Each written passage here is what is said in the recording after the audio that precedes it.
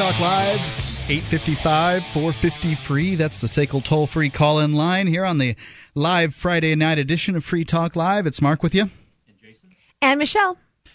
We got it right this time. Woohoo! We didn't get it right because I didn't have the microphone on for Jason. And it's Jason. And Michelle. Because we got to keep it in order, yeah, right? It's going to be a good night here on Free Talk Live.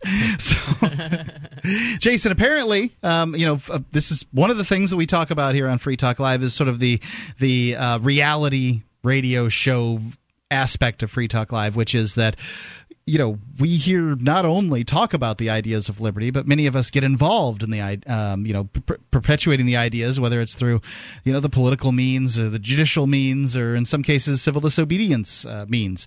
Something happened today, Jason, and you were on hand for it. Right. Well, today is Free Speech Friday, like every Friday. In Keene, we've been celebrating this fact for the last 3 weeks in a row. My Fridays are full of free speech. At after 4 p.m., I go to Central Square, and I usually like to give a talk. There's a microphone there. There's amplification. Other people talk. And then I come on Free Talk Live for 3 hours, and then after that, there's a Live Free or dance party that's had. Well, we haven't been disturbed at all. I mean, we've been flyering the community. People have been showing up, giving talks, so we expect they'll get better and better.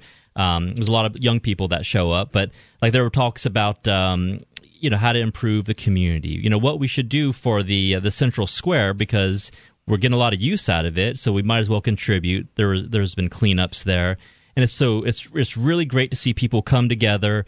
And I'm really glad that Free Speech Friday can be a platform for that.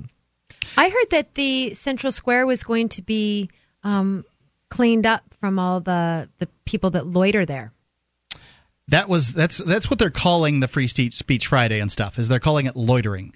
Now, not just regarding Friday. I had heard someone talk about just the general. You're not to use the common public space for common public usage. Right. I guess. So this is one aspect of the Central Square that maybe people don't necessarily know about. So that this is important to talk about. And I think most towns have areas that have traditionally been used as areas of speaking and protest. This is essentially the speaker's corner. Mm-hmm. This is where people go to air their grievances on Saturdays from 11 to noon for decades. It seems like they've had a peace vigil there, and folks will go up in the gazebo and use that. The people will use the gazebo for a variety of different things, impromptu band concerts. Yeah, last week there was the Keene Music Festival, and bands that were much louder than we could ever be were playing all over the town, including inside the gazebo in Central Square. That would be the central place. I would imagine the best band got the gazebo to some extent, or it's just a thought. So. What was so they came in and they gave you some kind of trouble? Yeah, 2 cops pulled up and started making threats, and they threats. Turn off the equipment or you'll get fined. And I asked I asked the cops if what if they had to come back? Were they prepared to use violence? And of course, all options were open for them. But I don't know. I mean, does the city of Keene really, whatever that is, do they want to put themselves in a position to shut down Free Speech Friday because speech hadn't been permitted? In fairness, those police have a right to free speech. They have a right to voice their thoughts and everything. Well, somebody should have invited them up into the gazebo to talk. Exactly. So they could have gone up there and said, "Hey, your speaking is terrible, and I don't like your ice cream," and they could have voiced their opinions just like everyone else gets to. Yeah. The problem is when they start making threats. So what's their complaint come down to? Yeah, the bottom line is they don't like people using power there without asking permission. Electricity. Yeah, exactly. So they have these outlets that are in the gazebo. Yeah. And these outlets have kind of been an issue in the past. It seems like they would like people to ask their permission to use the outlets, but if you use the outlets in sort of a if you just happen to go there as yourself, essentially they don't want groups of people using the electricity that they haven't approved. What do you base that on? Just the experience with them. I mean, if one person goes there and sets up with his laptop and he's surfing the internet from what they offer free internet downtown, do they? And he's surfing the internet with their power, no one's going to say anything to him. Well, I ran into a guy who was concerned about what happened because in addition to the microphone being plugged in, he had plugged his laptop in, and he said he does that all the time. He said he had moved here about a month and a half ago. Within 2 days of getting to Keene, he got a job. He's not a Free Stater, but he's down with Free Speech Friday. And so they unplugged his computer, that he was using. And he said, hey, I thought it was a public service, that Keene provided. They have outlets open under this gazebo, and we see people plug them in all the time. I'm just, I guess you have to ask the question, why harass people on Free Speech Friday? There was somebody that gave a talk about police tactics, their opinion on how to handle the police. And again, this happened less than an hour ago. So there is going to be content posted at freekeene.com. I took a lot of video, and I'll be editing that this evening. Now, what about, have you spoken to Jeff, who, I don't know his last name, but he's out on Saturdays and has been every Saturday for 10 years in Keene Square doing a peace rally?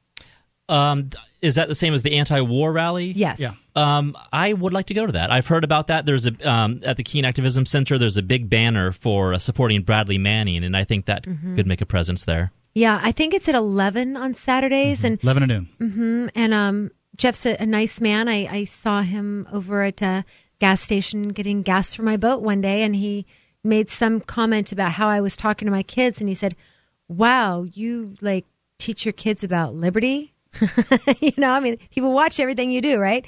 And that got into the conversation about, whether or not guns should be legalized and whether or not we ought to be in wars, et cetera, et cetera. And he's very knowledgeable and a really interesting person to talk to. Right. He should come to Free Speech Friday. It may or may not be amplified. Oh, I should mention that after the police left... By the way, a bullhorn would solve whatever problems they had as far as... I mean, they've essentially moved you into the realm of bullhorning. Right? Actually, that's a good point, although it's not as classy as a microphone. It's not, but it's either that or run a generator.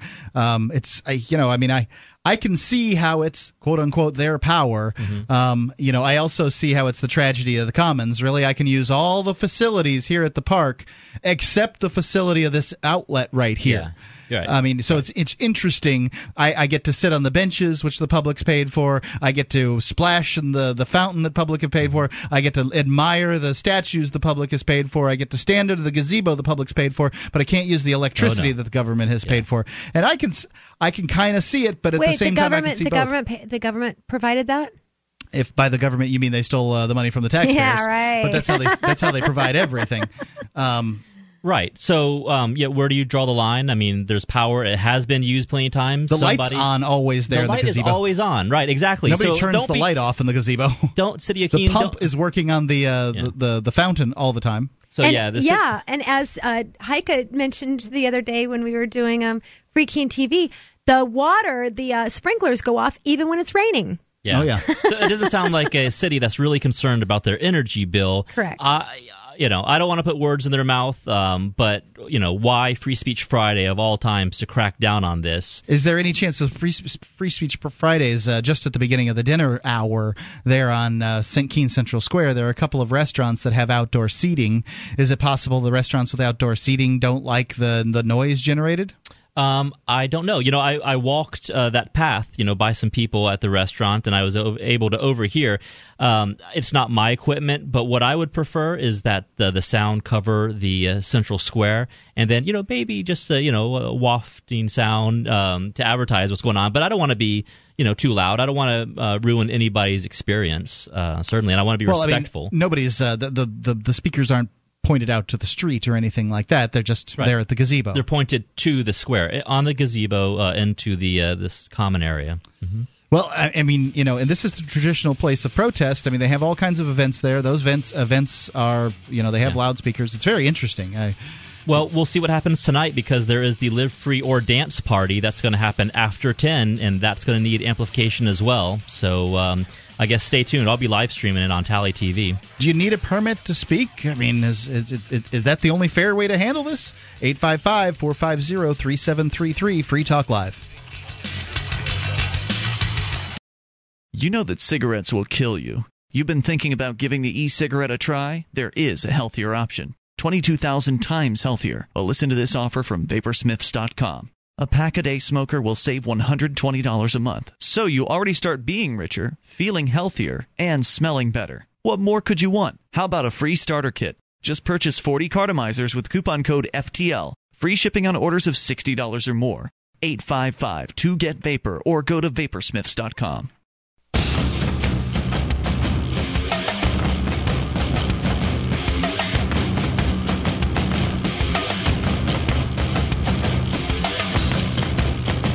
Free Talk Live, 855-450-FREE. That's the SACL toll-free call-in line, 855-450-3733. Free Talk Live brings you a website that you can get interactive with. We allow you to link to stories, blog posts, pictures, whatever it is that you'd like to link to there at Free Talk Live. People can vote up your submissions. You can vote up other people's submissions, vote them down. It's one big voting community there at freetalklive.com. I condone this kind of voting. It's voluntary voting. Find out more. Go to news.freetalklive.com. We have emailed updates there, Twitter, Facebook, all those things that people love to be involved in. It's news.freetalklive.com. Are you on any medications? You, Michelle? Psych meds. But it's just every time you say that, it reminds me of that movie with Tom Cruise. Do you take medication? You know, the brother? No, you don't remember that? No. Yeah, that's his way of being affectionate. Oh, right. Oh, you're talking about the Rain Man, right? Yeah, exactly. Yeah. I think Mark was asking the audience, but I'm not on any medication. Me neither. I should be, though.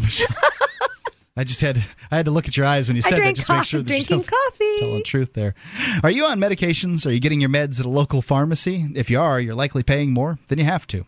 There's a better way. Discount Prescription Services will get you your meds at discounts as high as 70% off.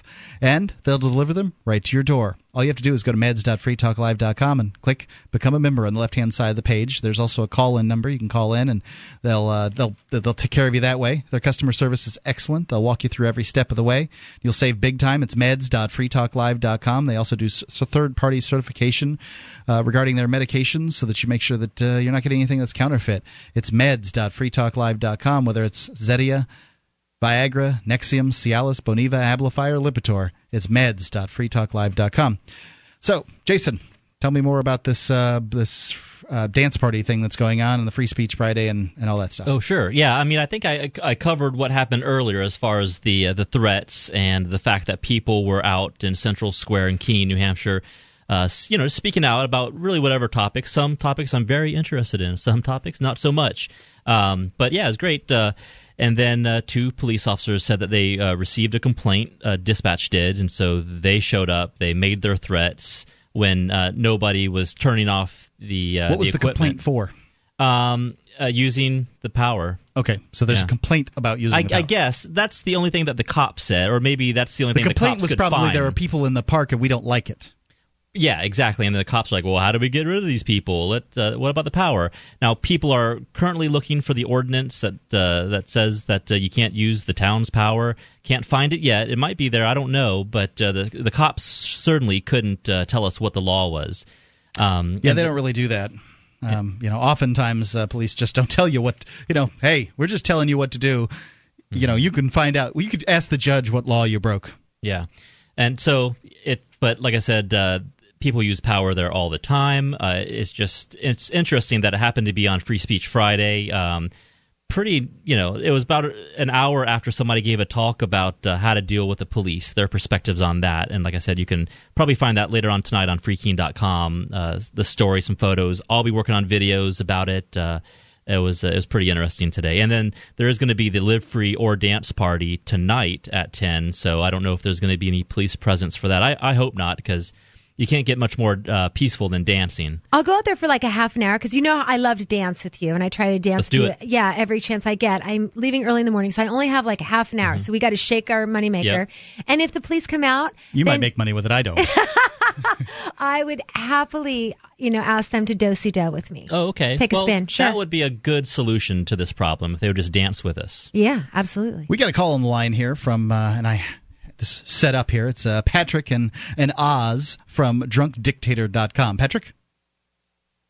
Hi, how are you guys doing? All's well. Oz, you there?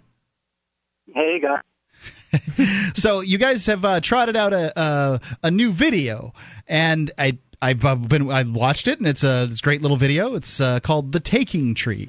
What if Shel Silverstein's giving tree wasn't so giving, and instead of a boy, he had an alliance of politicians pestering him? So tell us about the video. Guys? Oh gosh. Okay. Have we dropped them? So we lost him there for a second. Apparently. Okay. So the wonders of modern technology. I'll give background to, in case people haven't read Shel Silverstein's The Giving Tree. It's this lovely picture book with just a few, words or sentences on each page, kind of in keeping with Shel Silverstein's, style or whatever. And there's this voluntary interaction between the tree and this young boy who grows into an old man. And the tree is always there to provide for the needs of the child who grows into a man, and the boy who grows into a man appreciates the tree and values the tree. And there was a period when the boy / man didn't value the tree, and the tree was hurt and slumped and whatever, but it was revived by its renewed sense of worth, because it was there to give to the boy. And so, but the whole thing was voluntary, which it appears by this video that they did, that it's the politicians taking things of a tree that doesn't want to give anything to the politicians, and they say, yeah, so. Yeah, they essentially use the tree for their purposes, and it is a play on this very popular children's book, and I think that this could speak to a lot of people. I think it's worth going to check out. It's drunkdictator.com, and you can go there. They actually have a few videos for you to see. And these guys put together a lot of videos. They are the ones who put together the. Let's see, maybe we can pull them back up here. Guys, you there? Hey, Patrick. Hey, sorry about that. Oz and I are both on. We're back. Okay, great. So tell us real quick about the video and that kind of thing. Okay, yeah. Hey, sorry about that. Oz, do you want to jump in and tell them a little bit about Taking Tree and where we came up with the idea? Yeah, it's, our company is Ozymandias Media, and we can maybe talk a little bit more about that later, but we kind of created this drunk dictator thing as sort of an alter ego to that for some ideas we come up with that we just want to kind of make for fun. Maybe they're just irreverent, or they're just stuff for kind of the YouTube audience to have fun with. Yeah, sure. And we started doing this a while ago, and back when the bailouts were going on, we made a video about the Terminator and a Cylon petitioning Barney Frank for a bailout, and then sometime later we made a puppets video where they were basically explains government accounting. So we made a few of these. This is our third video, like you were saying, a spoof of Shel Silverstein's Giving Tree. And yes, it's the Taking Tree. In this case, the tree isn't giving endlessly to a growing boy. In this case, it's the tree actually represents our economy, and the tree kind of just wants to be left alone. And these politicians keep showing up to take from it, so they're taking the leaves and they're taking the branches to build houses for the needy, quote unquote. And so spoiler alert, they keep showing up and they keep taking from the tree. So so we just we had this idea, and probably we're 3-4 bourbons in when we came up with it, but strangely, the next day we still thought it was a funny idea, and we wanted to go with it. Well, if you got some more, just hold the line here. We can come back and talk about it a little bit more. Absolutely. This Your Family Today tip is brought to you by Lil Drums. Every bit as fun as a full-size Nestle drumstick cone, and definitely cuter. Visit us at drumstick.com. Vacations are all about family time, but you don't have to leave home to have fun. Take 1 weekend a month and devote it to family activities. Pull out the board games and puzzles, serve up some treats, or have a picnic. Even without leaving home, you'll feel like you've really had some time away. For more tips like these, visit us at parenthood.com/yourfamilytoday.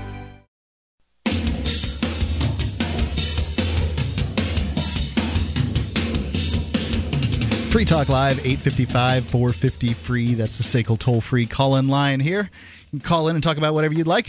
If you call in this segment, we're talking to the guys from The Taking Tree at drunkdictator.com. Patrick, Oz, you there? Yeah, we're here. Excellent. There seems to be a little audio issue there. We'll see if it clears up. So, we've already talked about the video. What are some of these other videos you've done and some of the other projects you've done? I was just getting ready to tell the audience that. Okay, yeah, great. I hope I'm coming through okay. I don't know what's going on. There must be like microwaves swirling around down here or something out here in L.A. It's the Build-A-Burgers. It's the black helicopters. It's the smog in L.A. Anyway, exactly. We have a production company. It's Ozymandias Media, and we work with a lot of nonprofit groups who are out there, communicating our ideas, the ideas of freedom and liberty, and we help them by creating videos for their websites and try to reach a broader audience with these ideas. And so we do that. A lot of big names. We work with videos for the Mercatus Center. The Institute for Humane Studies has a great project, Learn Liberty, and I think that you guys feature that on your website. We've worked with them a lot. They're great. It's a great project. We have several videos that are going to be coming out soon about that on that project, and we work with a number of different groups, and then also we create viral videos through our This Drunk Dictator website, and then the other thing that we do is we operate as a traditional production company, and we option titles and get properties and develop scripts and take them around town and try to get them funded and produce entertaining content in more traditional forms of media like films and television shows that are highly entertaining and express our ideas. Not ideological junk film, but film that's high quality film with a great story with great emotions that show the true the empathetic side of libertarian ideas and the ideas of liberty. So how would you do that? Well, one of our most recent projects, we optioned the Politically Incorrect Guide to American History, and the series behind that, the Pig series.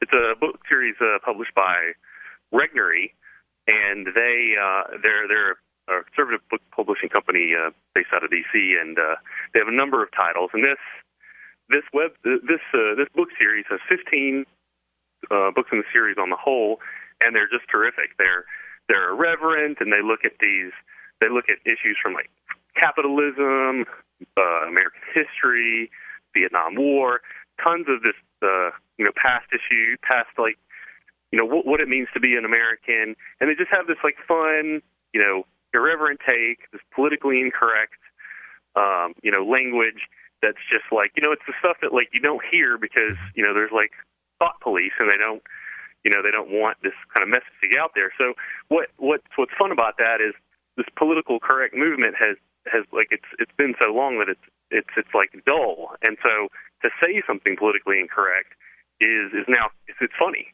and so that creates a great opportunity for us to look at some subjects that are near and dear to our hearts and create entertaining programming out of it. So we got that option, and we're developing it and take it around town to be to pitch it as a TV series. Well, so this is could be coming to a television set near you, then, huh? That is our hope. Yes, absolutely. It's a big name. It's a big property. The Politically Incorrect Guides are big properties. So it's amazing that they haven't been. This hasn't already happened. I mean, it seems like Hollywood zaps up almost every New York Times best-selling book out there. But so with these ideas, I don't know. Maybe they don't know what to do with it. But we were shocked that it was even available, and we're very excited about it. What do you think about the couple of comedians recently who have been, encouraged, strong-armed by their agents to make public apologies because of their racial comments? I mean, to me, comedians, that's what they do. They make fun of everyone. They make fun of black, white, fat, skinny, short, men, women, gay, lesbian, straight. That's if you're a comedian, it's all on, And so these two that have recently been really who are they? I don't know the names of comedians off the top of my head, and so you're not supposed to ask me that question if you don't know the answer. But anyway, what the audience is probably wondering I know. but the point is here are these comedians who everyone knows when you go to a comic show that there's a good chance that you're going to be offended, and that's part of the fun. So now we're censoring comedians. It's scary, but I think that there's a backlash going on against that, and that's part of the reason that we think that there is a market for this show. Is it's just looking at what's going on in the country is you've got people less and less tolerant of this sort of PC police kind of ruling what can and can't be said, and even crossing into territory like going to a comedy show at a comedy club, which has traditionally been sort of like this area that is, you're supposed to know. When you go through the door and you buy your ticket, you're supposed to know you're buying a ticket to that kind of a thing. So what are examples of political incorrectness?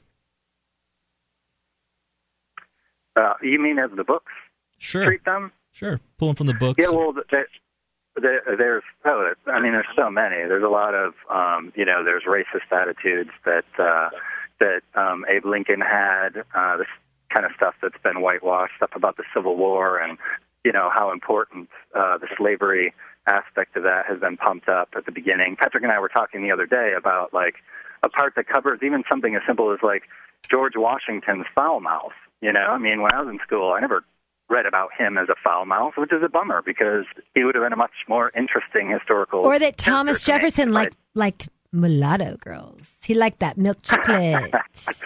Uh-huh. Yeah, but I don't know. Go ahead, sorry. No. Go ahead, Mark. Well, this is Jason. I was just going to say, political correctness, whenever I hear people rail against political correctness, I don't know. I don't want to go around offending people all the time. I think it's a shame that Thomas Jefferson slept with a slave, somebody that didn't have a choice. So I think there's probably a lot of truth that might be behind political correctness. I just think, yes, people can be too sensitive and it can be used to push agendas, but I don't think there's a need to go around and being offensive with the truth. Yeah, well, I agree. I think the key really is what would be the point or the essence of the show, and the point of doing that. A comedian comes in and challenges these ideas that we have about society, and that gives us wisdom. It gives us a sense of I didn't see things that way, and maybe what comes out of it is your conventional attitudes about something are reinforced, but I find often you have in today's society there's politically correctness for politically correctness sake. It's like a political correctness empire, and there's just overreach. There's just like you're mentioning earlier. There's these comedians who have to apologize when they say something that's tangentially taken as racism. And it's the kind of thing where I can't remember what it was, but maybe it was like Kramer was hit by this. I don't remember their exact details, but it's the kind of scenario where I feel there's a lot about our culture that that people should just be able to say. They should just say, well, I think this, and it should be okay, because that's enlightening. It lets us see a broader spectrum, and it's okay to to say these things and to laugh at these things, and I don't think that you need to values and be aware of.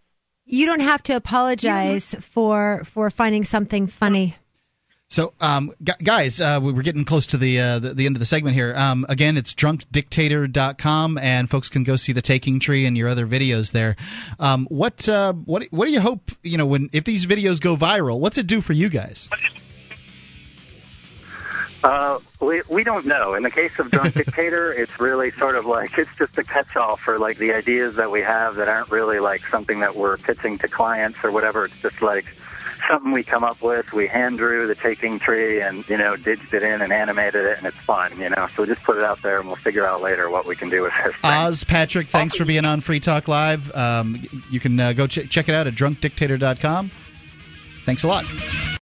Liberty Maniacs is the largest online Liberty brand, featured the most comprehensive selection of original posters, stickers, apparel, embroidered hats, and over 100 different products from around the world. From hilarious satire to hard-hitting artistic commentary, Liberty Maniacs is devoted to outfitting the Liberty movement with intelligent, eye-catching, and fashionable gear that expresses your personal dedication to liberty. Best of all, Liberty Maniacs offers a no-hassle money-back guarantee on all products. LibertyManiacs.com. Wear something worth saying.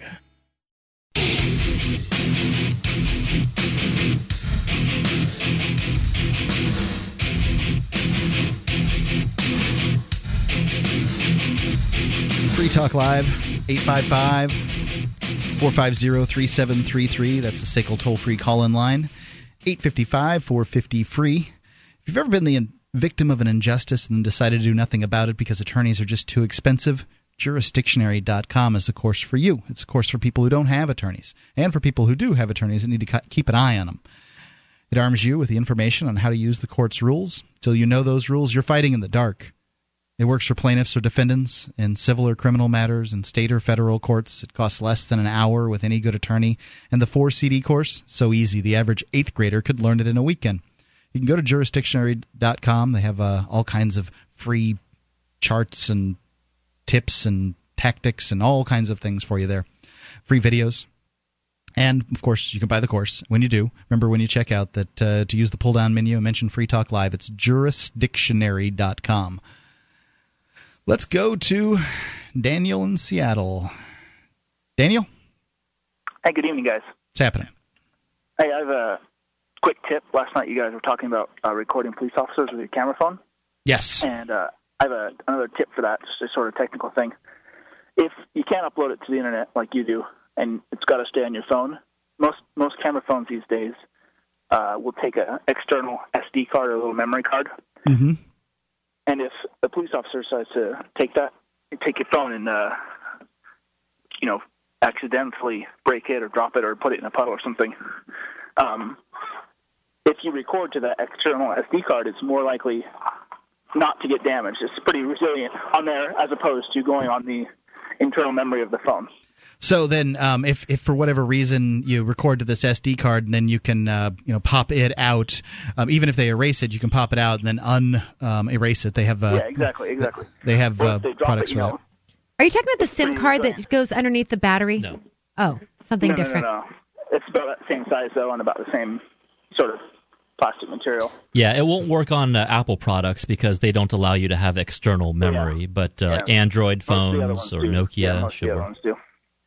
And then I have a quick question about morality of liberty.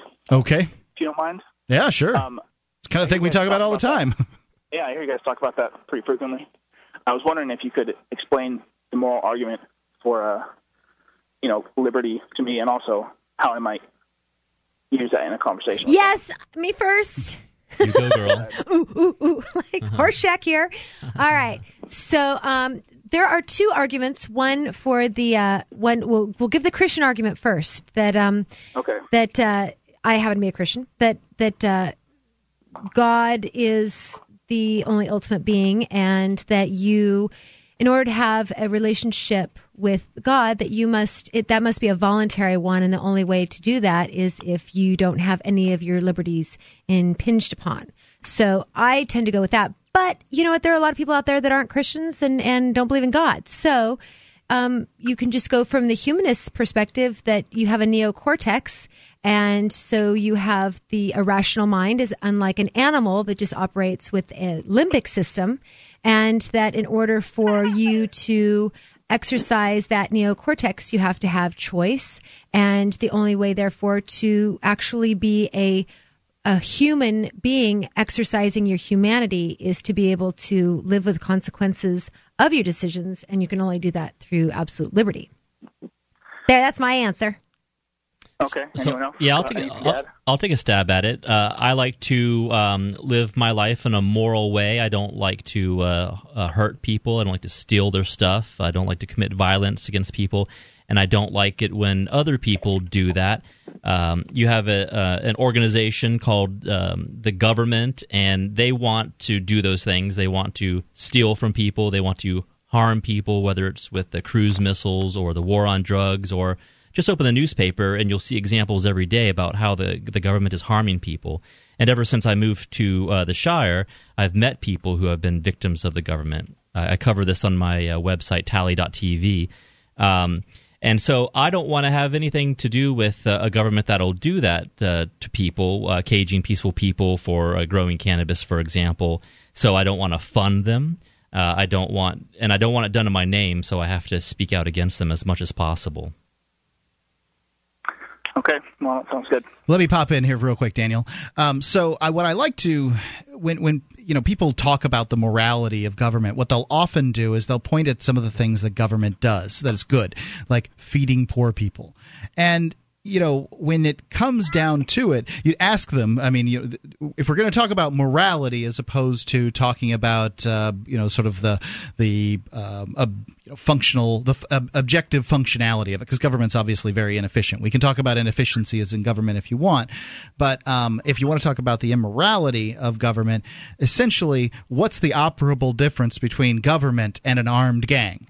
And usually they'll stumble around trying to figure out what the difference between the government and an armed gang is, and often it'll be, well, we get to vote on who's in the government, and so you're saying that it's an armed gang with a really unusual way of electing its dons, which will make them chuckle. But what's the operable difference between this armed gang that you can apparently vote on and choose what their leaders are, but seem to be doing the same things all the time? They steal from people in order to get what they want. Lots of gangs will do things for the community that they represent.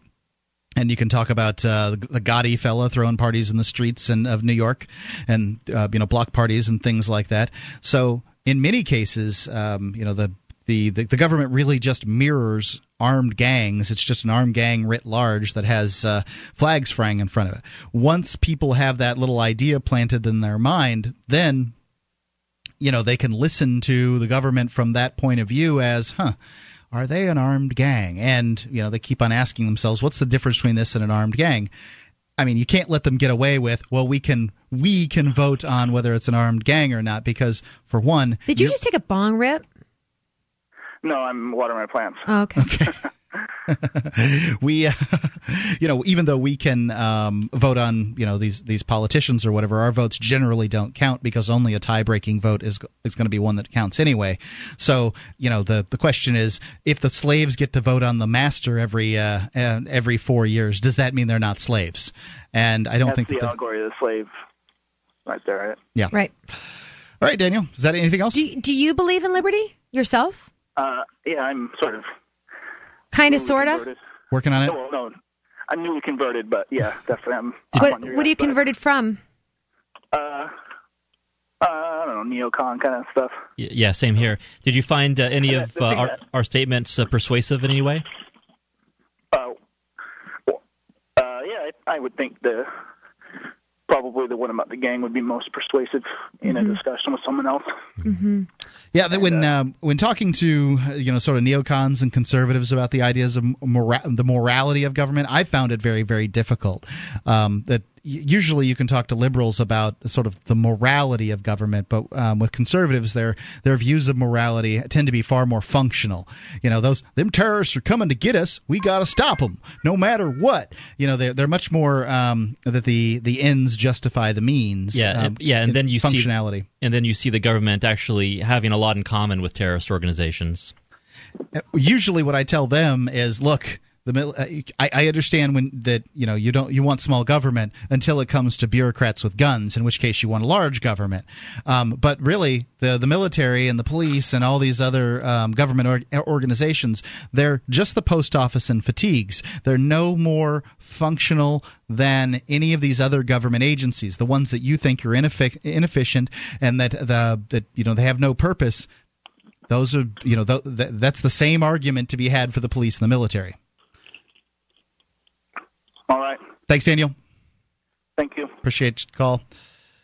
It's good to know what your audience is when you're talking to somebody about the ideas of liberty. You can't just jump in. You really got to find out where they're coming from, because different people from different backgrounds are going to have different issues that speak to them. But one thing that Stephanie Murphy and and I were able to do on our Sunday co-host. Yeah, Stephanie. Exactly, Stephanie. And also Brett. One night we were Host of, hosting School Sucks podcast. Exactly. Thank you. SchoolSucks.com. We kept getting these callers in to talk about liberty, and they were kind of constitutionalists. Mm-hmm. And the three of us all kept bringing it back to just the foundational first cause principles of liberty. The problem that I see, which occurs when you start talking about agendas, for example, someone will say, oh, well, I'm for decriminalizing marijuana because I think that you ought to be able to do drugs if that's what you want to do. And if they just approach it from the perspective of their own agenda and they don't generalize it out to liberty in general, then you find them saying that they're for war, but they're against, rules about what they can put in their body. What you got to do is you got to find out what liberty issue that they're for, and then extrapolate out why it is. I mean, if you can do drugs because you own your body, then you should be able to own the possessions, the things you work for. If you own the things you work for, then the government can't take them in order to quote unquote protect. And now it's time for the Living Beyond Your Feelings Radio Minute, with tips and advice on controlling your emotions so they don't control you. Here's New York Times bestselling author Joyce Meyer. Do you own your emotions, or do they own you? Do you manage them, or do they manage you? When we are emotionally driven, we tend to talk a lot out of those emotions, and it can get us into a lot of trouble. One of the things we really all have a tendency to do when we feel emotionally upset or disturbed is complain, murmur, grumble about everything in life that we think is making us unhappy. But God is good. He is definitely good, always good. And He expects us to remain thankful even in the midst of difficulty. I believe one of the most powerful things that you can do is stay happy even when things are not going your way. For the Living Beyond Your Feelings Radio Minute, I'm Joyce Meyer. For more information to help you control your own emotions so they don't control you, please visit Joyce Meyer. That's MEYER.org. The average person has 70,000 thoughts every day, and many of those thoughts trigger a corresponding emotion. In Living Beyond Your Feelings, Joyce Meyer examines the gamut of feelings that human beings experience. She discusses the way that the brain processes and stores memories and thoughts. Then, emotion by emotion, she explains how we can manage our reactions to those emotions. Living Beyond Your Feelings, the newest book from New York Times bestselling author Joyce Meyer, is available wherever books are sold.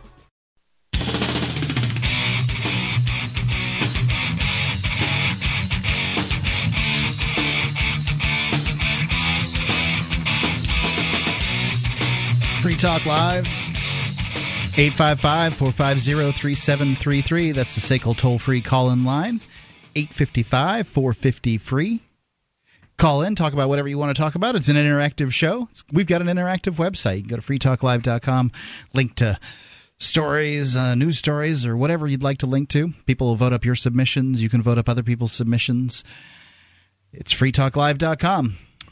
And I've got an interesting story here that's, I'm not 100% sure what this was initially, as far as there's been so many police brutality stories in the news over the last few years, but apparently from Denver on Tuesday, this is according to 9news.com,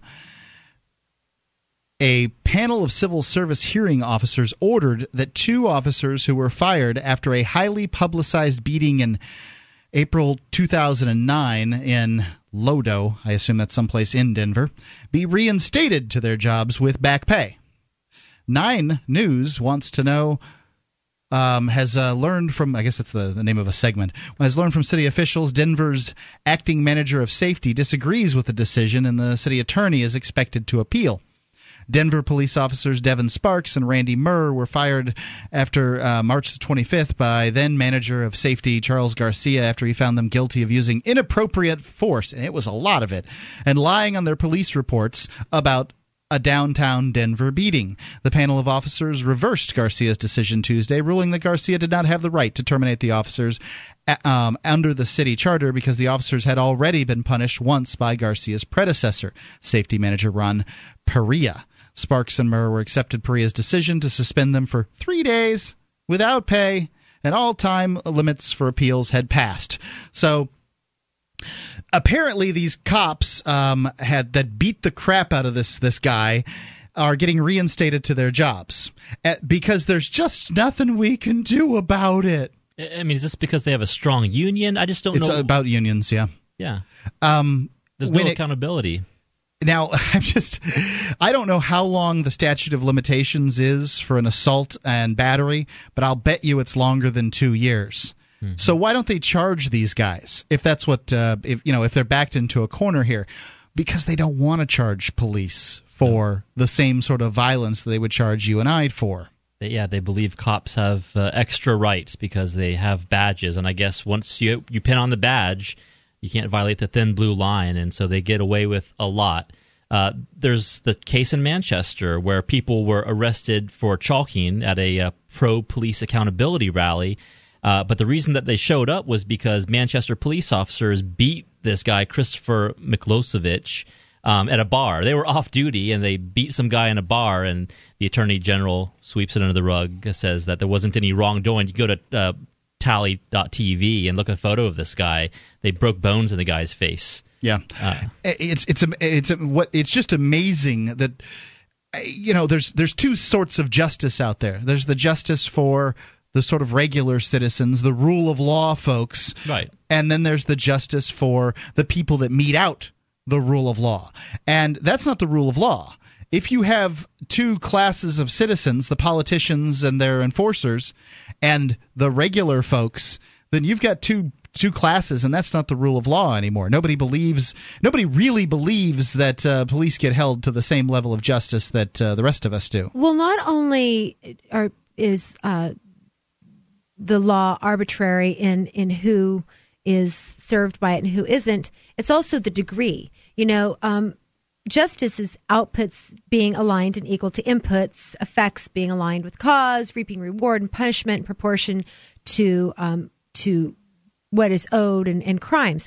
Ian, our host and our beloved friend, is in jail with a 360-day sentence, 90 days of which have to be served, 60 if he gets out for good behavior. We're on day 31. Right, according to Mark's calendar, which is the only one that we're counting, for taking up 5 minutes of a police officer's time. I disagree with the 5 minutes part, but I think it was more like 45 seconds. It depends on when one starts counting. He stood in front of two different police cars. Right. The second incident was what he was arrested for. Let's go to Frank in New York about this same issue. Frank? Good evening. Good evening, Frank. I'm so happy to hear your voice. Oh, well, thank you. It's nice to hear yours as well. I have to say that I've never heard such a ridiculous sentence, they gave Ian. I mean, it's utterly absurd. I mean, they're burglars and people that do battery that go to jail with political connections and get out in half the time. Oh, yeah. I think that judge has a screw loose. I think you guys should attempt to impeach him or go. He's retiring, actually. He's retiring. There's nothing you can do to him. The point is, he should have his pension. I mean, that's malfeasance. I would attempt to do a malfeasance case against There is a. He's deliberately misusing his authority for his own, probably selfish pride. Is a reason. You can't have that. Justice. There's a redress of grievance. Be blind. Yeah, there's a new. They have a new committee of for redresses of grievances against justices or whatever. Well, I think Ian should sue the state of Vermont or the county or That'd be whomever this judge's jurisdiction. We're in New Hampshire. Falls under. I'm sorry, in New Hampshire. Quebec forgive too. me. What you have to do is you have to hit them with if they're going to do that a $3 million hit them with your best lawsuit. shot. Come on, and you have to adjudicate it. I mean, it has to be done because ultimately, Frank, we need you to do it. Pardon me? Do it then. Yeah, we do need somebody with the legal skills. And I think you could probably find someone. You could find someone too. There's many good attorneys in New England that have worked in civil rights cases and equal employment things, and they would actually get a percentage of the reward. I would go after. Ian would give it all to him, I'm sure. No, you wouldn't do that. But the point is, even if you gave half to listen, if you got a $6 million jury award. Hey, from we are jury, long on good ideas. We're short on workers, Frank. With the attorney, that's still $500,000. And remember, that's not taxable income. That's actually really. So you have to. I would definitely do that because I've never heard of anything as ridiculous as that. I mean, and one thing I wanted to say too, in New York, in the 1970s.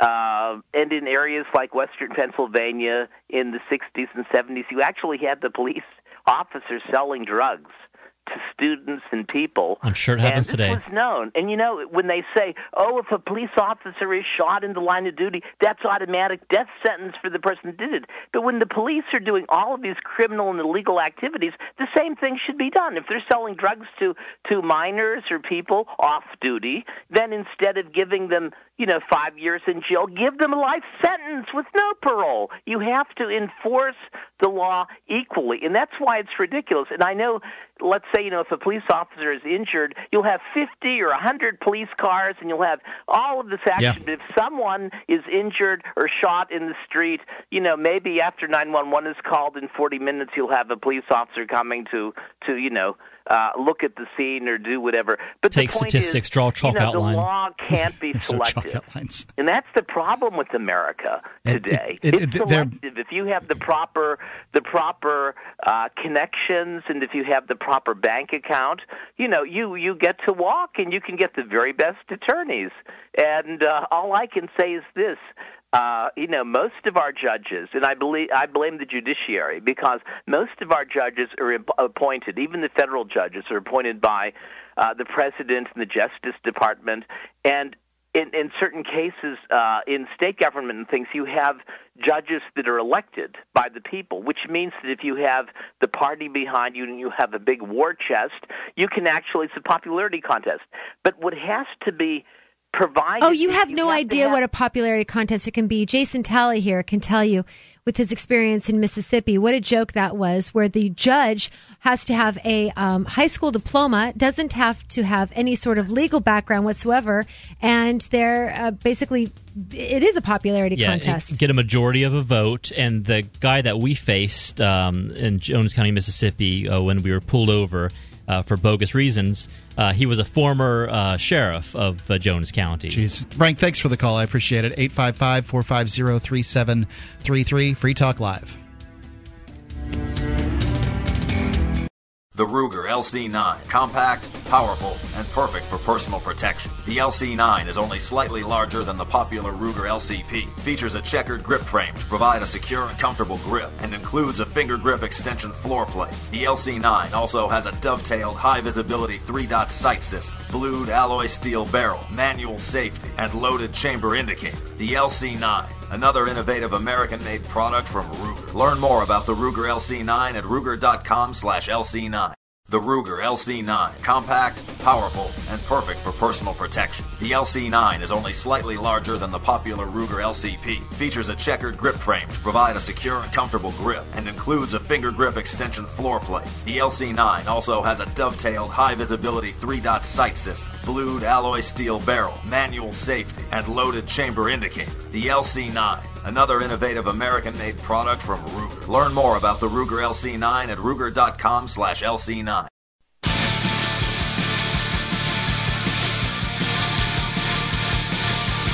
Free Talk Live, 855-450-FREE. That's the SACL toll-free call-in line here on Free Talk Live. You know that cigarettes aren't good for your health. You've probably been thinking about giving the e-cigarette a try. It's a healthier option than cigarettes, 22,000 times healthier. Listen to this offer from Vaporsmiths.com. A pack-a-day smoker will already save about $120 a month. How about a free starter kit, too? You just purchase 40 cartomizers with the coupon code FTL, and you'll get a free starter kit. You'll also get free shipping because they give free shipping on all orders of $60 or more.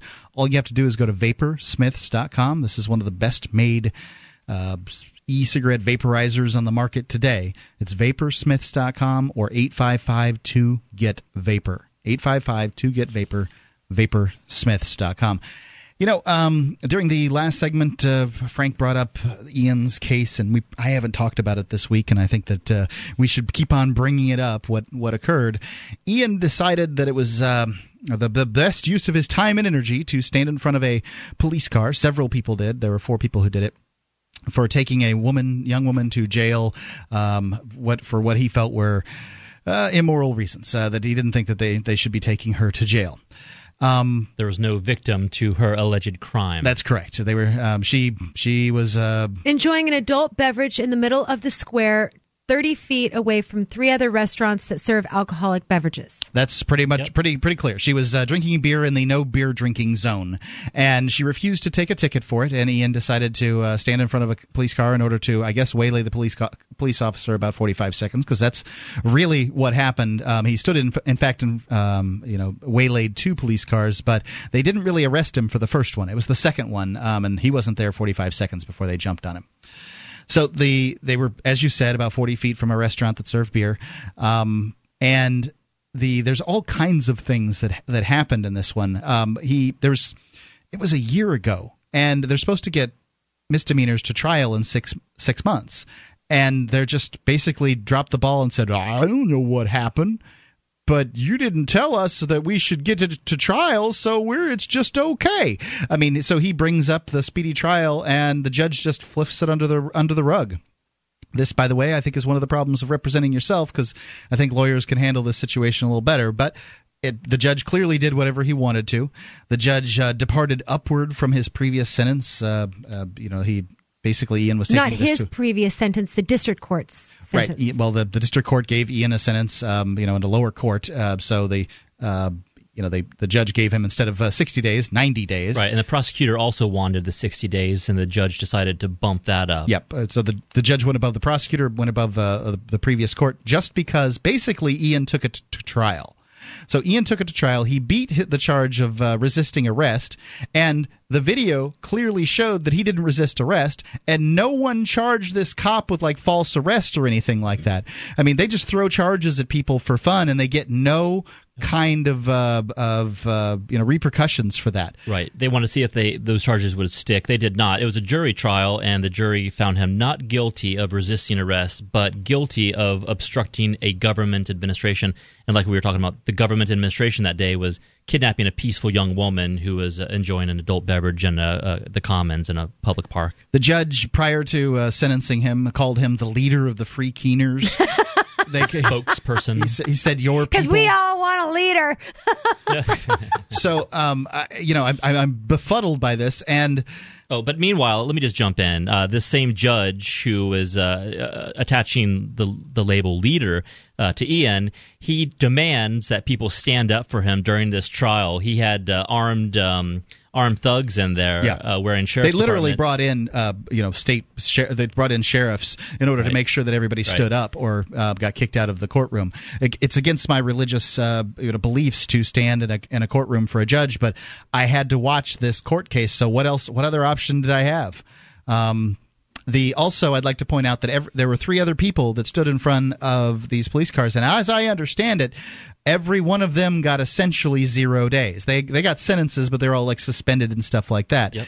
Ian was the leader, and so he got 90 days because, I don't know why they decided he was the leader, but the judge decided that. Also, interestingly, Ian asked the judge who he represented, and the judge said he represents the state. Now, the state was a little man standing next to Ian. They all have their titles, right? The court is the guy in the black robe. The state is the prosecutor, the man demanding that Ian be held to justice for harming the state of New Hampshire or something. This another fictitious organization. So the judge claimed to represent the prosecutor. How can you possibly have a fair trial when the court claims to represent the prosecution? Right. So you have Ian by himself representing himself, and then you have judge employed by the state, prosecutor employed by the state, the people that take the stand, the law enforcers, they're employed by the state. The jury gets money from the state too. Well, that's true. That's why the jury is supposed to represent the defendant, but it doesn't happen. We're trying to. And you don't even get a chance as the defendant to inform them about, for example, jury nullification or things like that. That happened in this trial. Yeah. Right. Ian did. If people want to watch the video, they can go to freeian.cdevolution.org. I taped the entire thing, pretty much the entire thing, and it's all available there. There's also a free Ian Indignation Fund that people have been contributing to. So, and more people are moving here because they're inspired by Ian. Maybe that's the kind of leadership that Judge Arnold is talking about. But I think he did the right thing that day. I wish more people would stand up to police aggressive tactics. They shouldn't be able to get away with harming peaceful people. Well, I've certainly found a great deal of irritation with Ian being gone, but I do think that it bears talking about in an objective fashion what happened. I think that the jury really didn't have an option but to find him guilty for standing in front of a police car, but they should have never been there in the first place because the prosecution didn't bring this to trial within 6 months. So they violated their own rules. I mean, it's procedural. I mean, I don't expect them to follow their own rules. Right. I mean, I don't either, and that's what's sad. Here in America, we're supposed to be, quote-unquote, a rule of law and all that other stuff, and I don't believe it anymore. I actually was over at both the Superior Court as well as the District Court a couple days ago regarding my my vehicle registration issues, and the gal at the District Court house here, the clerk's office, she informed me that I had missed a trial, and I said, well, I wasn't aware that I had one. I mean, I'm here on behalf of the other. And she said, well, you were supposed to be here on the 2nd. I said, where does it say that? And she said, on your ticket. And I showed her my ticket, and she said, no, the other ticket. I said, I was only issued one by the Marine cop. I was issued 2 physical tickets by the other with a total of 7 violations on it. But from the Marine patrol officer, I only received 1. She said, no, you received 2. I said, no, I received 1. And she said, right, exactly. And I said, show me a copy because I only have this. And she went and made a photocopy. And right there on the ticket, it said, not delivered by hand. That's a real problem. Right. So then I said, how do I ask for a late entry, a motion for a late entry on a ticket I never received? And she said, I don't know. You have to ask the judge. wait until we issue the warrant. Yeah. 855-450-3733. Judicial system's messed up. You got to. Do you believe otherwise?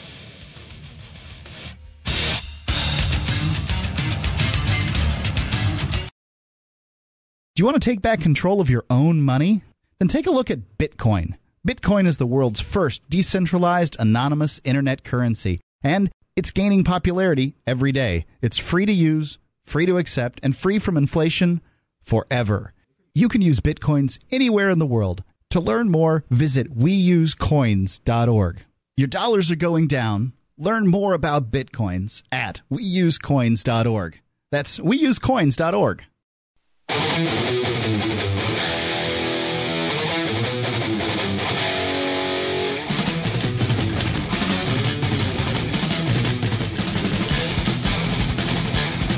Free Talk Live, 855-450-FREE. That's the SACL toll-free call-in line, 855-450-3733.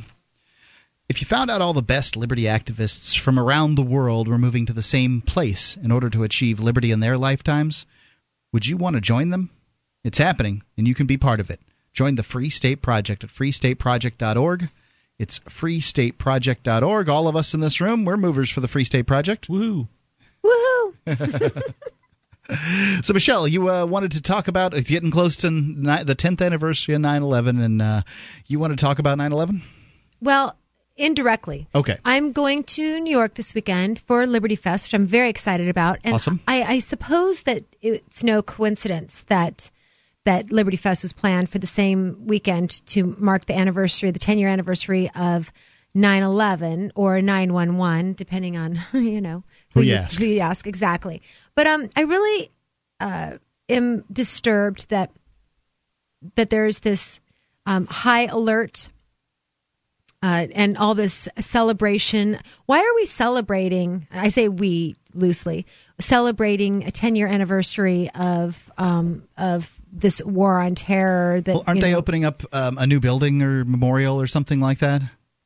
Is it a celebration or a commemoration? It's a commemoration. Yeah, I don't think people are really celebrating things. I mean, maybe the jihadist, but I don't know. Right. Well, Maybe the bureaucrats who got their budgets expanded and more authority. I guess some people have reasons to celebrate, but not me. Correct. In any case, the city is now on high alert, and they claim to have their own army and their own navy, and now apparently they're getting a submarine. It was interesting. Who's they? The city of New York. Oh, wow. Just saw that in some news article or another today. To do what, for security purposes? No, they got their own. They are practically a government there. I mean, they've got so many people. Yeah. Practically a world government. 10 years ago, George Bush, then president of the United States, said freedom itself was attacked this morning by a faceless coward, and freedom will be defended. Well, Lawrence Vance, who writes for LouRockwell.com, did this great article called Freedoms I Wish the Military Were Defending. And it's not such a lengthy article, but I'm just going to read some of the things that he mentioned here.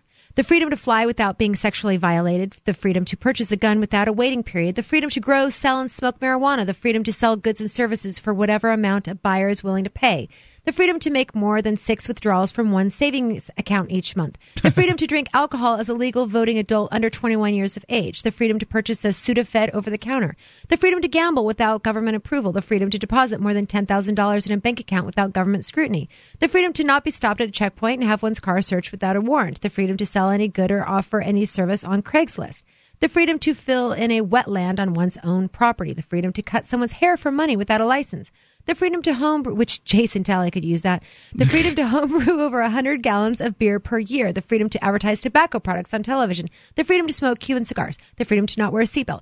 So those are just some of the things that he mentions, and it goes on and on. Exactly. But the point is those are things that every person can relate to, that those freedoms and liberties have been violated since the introduction of the USA Patriot Act on October 26, 2011. Well, some of them are since then. Some of them have were prior to that. I mean, you couldn't smoke a Cuban cigar prior to 9/11. You couldn't smoke marijuana prior to 9/11. Oh, I can smoke marijuana. Well, I can take a big old bong rip. You mayn't because the government says you mayn't. That's correct. I mayn't.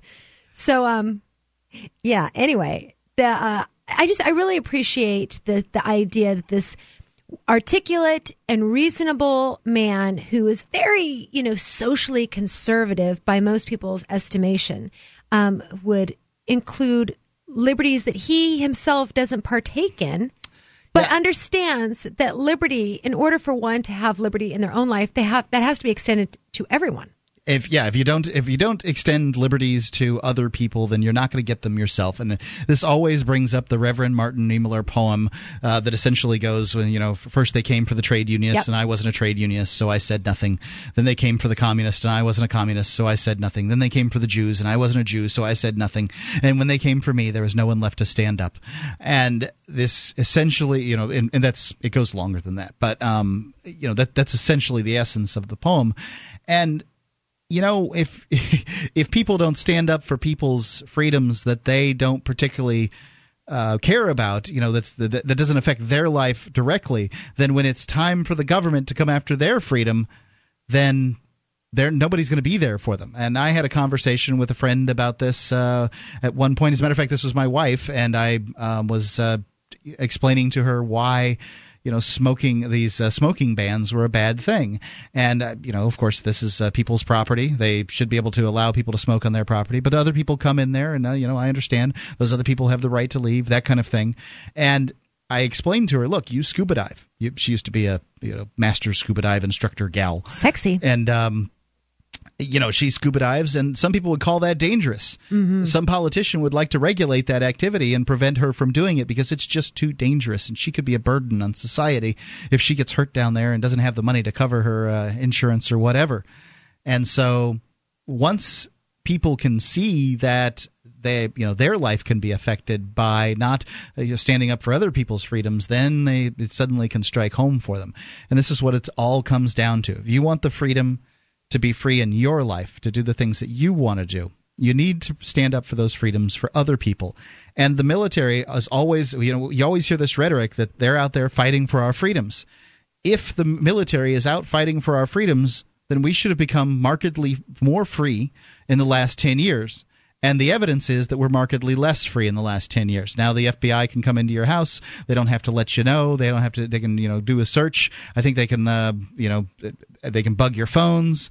They can check out what library books you've, gone after. They've disappeared people for months on end without telling their families. It's crazy stuff, including sending people to Libya for torture and for rendition purposes. That just came out in the WikiLeaks. Yeah. So all these people who were told are the enemy are also the friends of the CIA and the federal the guy administration. one of the guys who's in charge of the Libyan Liberation Army fellas was rendited by the CIA from, I think it was Pakistan, back to Libya and tortured. And, it's interesting. Not a surprise he has a bit of a chip on his shoulder for the CIA and he wants an apology. He may very well get it now that he's, have some kind of leadership position in a foreign country. But they're not going to give it to him because they feel bad. They're going to give it to him because it's politically expedient. Mm-hmm. So, I'm not sure whether this guy's a terrorist or not. I would have no idea if he is a terrorist. But either, A, an innocent man was rendered by the CIA, or they're supporting a terrorist. One of these two situations is true. Yeah, does the government get to decide who the freedom fighter is and who the terrorists are? Yes, they do. And it's amazing how they change, because the United States CIA trained the Al-Qaeda to against the Northern Alliance, or with the Northern Alliance or whatever, against the USSR back when the Soviet Union invaded Afghanistan. So the United States trained those to fight, and then they weren't in compliance with what the United States. And the thing is what are we doing in Afghanistan in the first place? Who's we? But for the purpose of this discussion, the United States, yes. So nothing. The fact is, the State Department has basically said nothing. The only reason that they're still in Afghanistan is because it's Obama's war, is essentially that it's political purposes here in the United States in order to make it look like there wasn't a mistake going in the first place. Yeah, I can't answer that question. I have no idea why troops are still there. Here's another guess. I mean, maybe they really want to upset the Muslim types so that in both Afghanistan and Pakistan, so that the hardliners and the Pakistani government give their nuclear weapons to some terrorists that go and attack the United States, so they have an excuse for more war, I suppose. None of the pilots were from Afghanistan. No American was ever harmed by anyone in Afghanistan. Free Talk Live, 855-450-3733. Is Afghanistan a good idea? Can you give me one reason?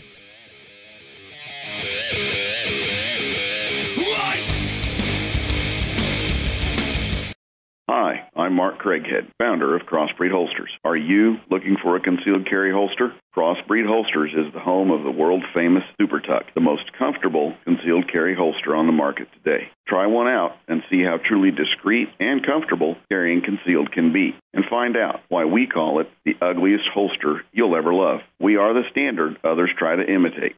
Get the original. Get your Super Tuck at crossbreedholsters.com. Again, that's crossbreedholsters.com.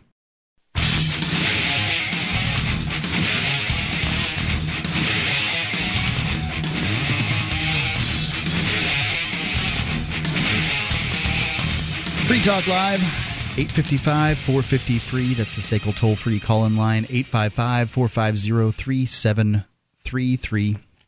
What is SACL CAI, you ask? SACL CAI is a company that handles accounts receivable for your business. Likely you got into your business not because you want to do collections and accounts receivable, but because you want to do whatever it is that you're doing. SACL CAI can handle the vexing task of collections for you, and they'll do it with respect. They know that not only do you want to collect your money, but you want to keep your clients too. It's SACL CAI.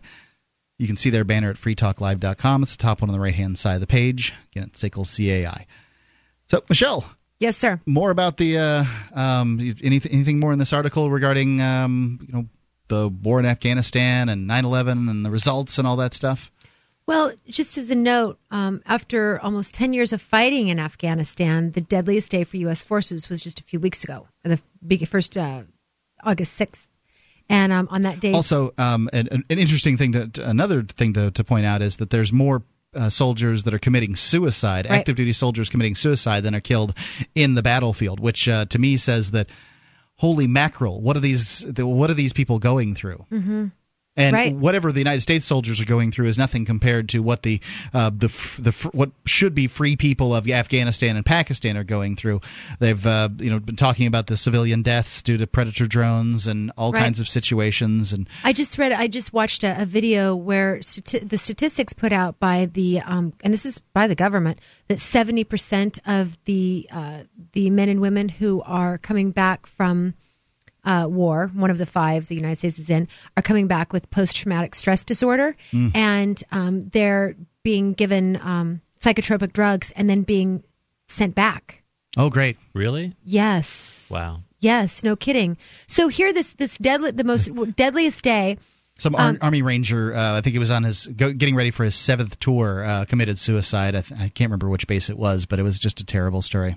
Yes, it's tragic, and these capable and strong and otherwise healthy human beings, and their lives are being wasted as they waste other people's lives. And so this, if you recall, the Navy SEALs were on that, supposedly the same ones who killed Osama bin Laden were some of the people that were killed in that first week of August. Is that the deadliest day? Yes. And no one knows exactly why that thing went down. Of course, Al-Qaeda's somebody over there is claiming credit for it, whereas it may have just been a malfunction. I mean, helicopters fall out of the sky, Sure. Especially military helicopters, government helicopters. I don't know if they're maintained in the same meticulous fashion that helicopters that people own are. So, my question for the last 10 years to people, particularly people in my church, because the idea to me that Christians it could in any way condone war is just baffling, since Jesus is called the Prince of Peace. But there's that one verse that says, and this is one of the problems that I have with the Bible, is it doesn't take a strong stand in too many areas except I'm the Lord your God and I'm a jealous God. Like it's got that nailed down. Why does everyone who doesn't like the Bible quote the Old Testament? But I think he's got that. God, right? I think he's got that. Yes, but I like to say that the Old Testament is Christ concealed, whereas the New Testament is Christ revealed. And as he said, I came and I fulfilled the law, and so there is no more of this. The justice is no longer an eye for an eye, but that all penalties have been paid in Christ, and therefore there's absolute liberty, and that it is not anyone's single job to punish or judge another. But you know that a lot of people are confused by the different versions of Christianity out there. And one of the things that the Army chaplains will often teach, it's like they've only got one verse really to teach, which is, I came not to bring peace, but to bring a sword. And the Prince of Peace, says that he's not here. Where's that? It's in Matthew. I believe it's the 10th chapter. But I really don't, I am not sure, I'm not a preacher, right. But I do know that it's in Matthew. And he says that I came not to bring peace, but I came to bring, but to bring a sword. And so, he says he's not here to bring peace. I would assume somebody that says I'm not here to bring peace has come to bring the opposite. And second, in that context, the sword is the sword of truth. That's they always say that, but he says it. I'm not sure that that's true in that context. I know that that's what people that want to propagate peace will say. We know what Jesus did. We know that he didn't retaliate. Yep. And he says to feed and clothe your enemies. He said to turn the other cheek, and so love your neighbor as yourself. So those 3 things, people pretty much unanimously agree and give credit to him for saying that. So Christians do. But why did Jesus reject the word of his Father? But he didn't reject the word of his Father. But hold on. As far as for the purpose of discussing Christians in war, so here I would, be having these conversations with people who claim to love Jesus and worship him, and yet they will be the first ones to sign their kids up and to vote for standing up as the great democratic country and bringing democracy to the rest of the world and forcing it down their throats, as well as blowing people up, all in the name of well, that's because they don't really freedom. Believe in Christianity as it was taught for the first 1,000 years, and it was taught for the first 1,000 years as a pacifist religion. The first 300 years, it was a religion of rebellion against the state of Rome, and then it slowly got integrated. I think it was taught that until the church accepted the 501c3 status, actually, and then things really seemed to start getting muddled. That much very well may be true. That's certainly an issue that they can't talk about political things when churches have talked about political things for close to 2,000 years. But also, pastors make an agreement that in the event that martial law is declared, that they will.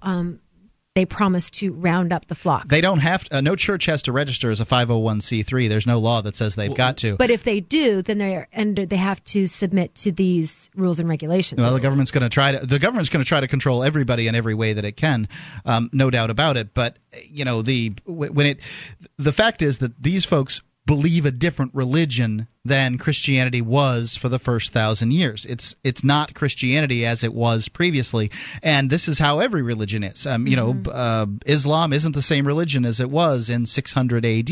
But when you have people that are saying, when you can talk to them and say, so do you believe that God loves everyone? Yes.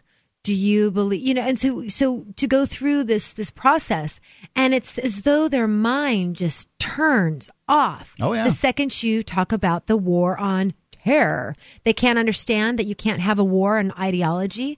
They can't understand or comprehend that the murder of 1 million Iraqis is somehow, they'll claim that that's somehow just because 2,000 people were killed in the World Trade Centers 1 and 2, and I had a discussion with a Christian fellow this week via email, and essentially his point was that Muslims are bad, Islam is bad, and you can't have a good person that believes in this because they're all wackaloons, and the religion supports violence against infidels and all this stuff. And these things may very well be true. I don't think so, because I see how most Muslims, 99-point-something% of Muslims, operate in the real world, and they don't operate with swords and scimitars trying to take people's heads off that don't believe.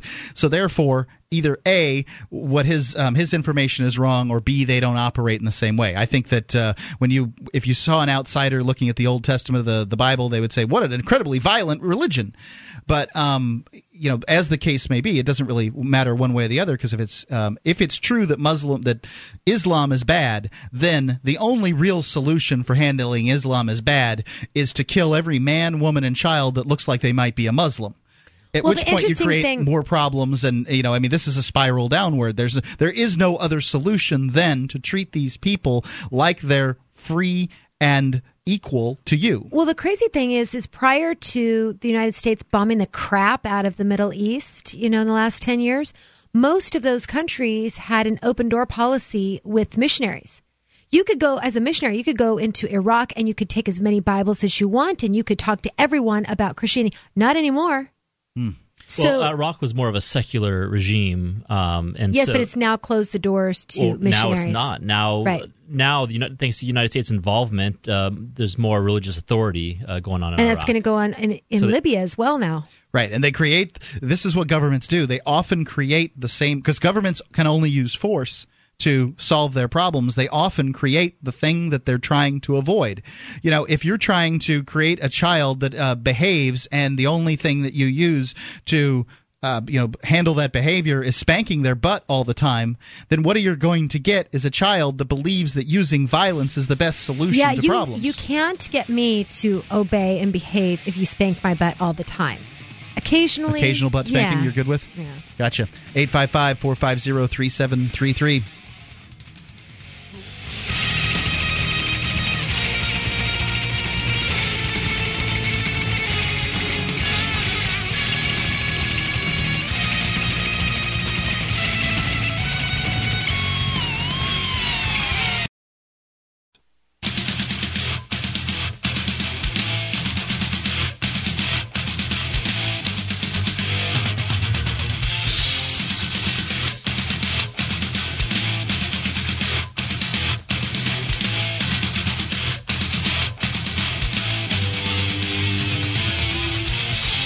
Free Talk Live, 855-450-FREE. That's the SACL toll-free call-in line, 855-450-3733.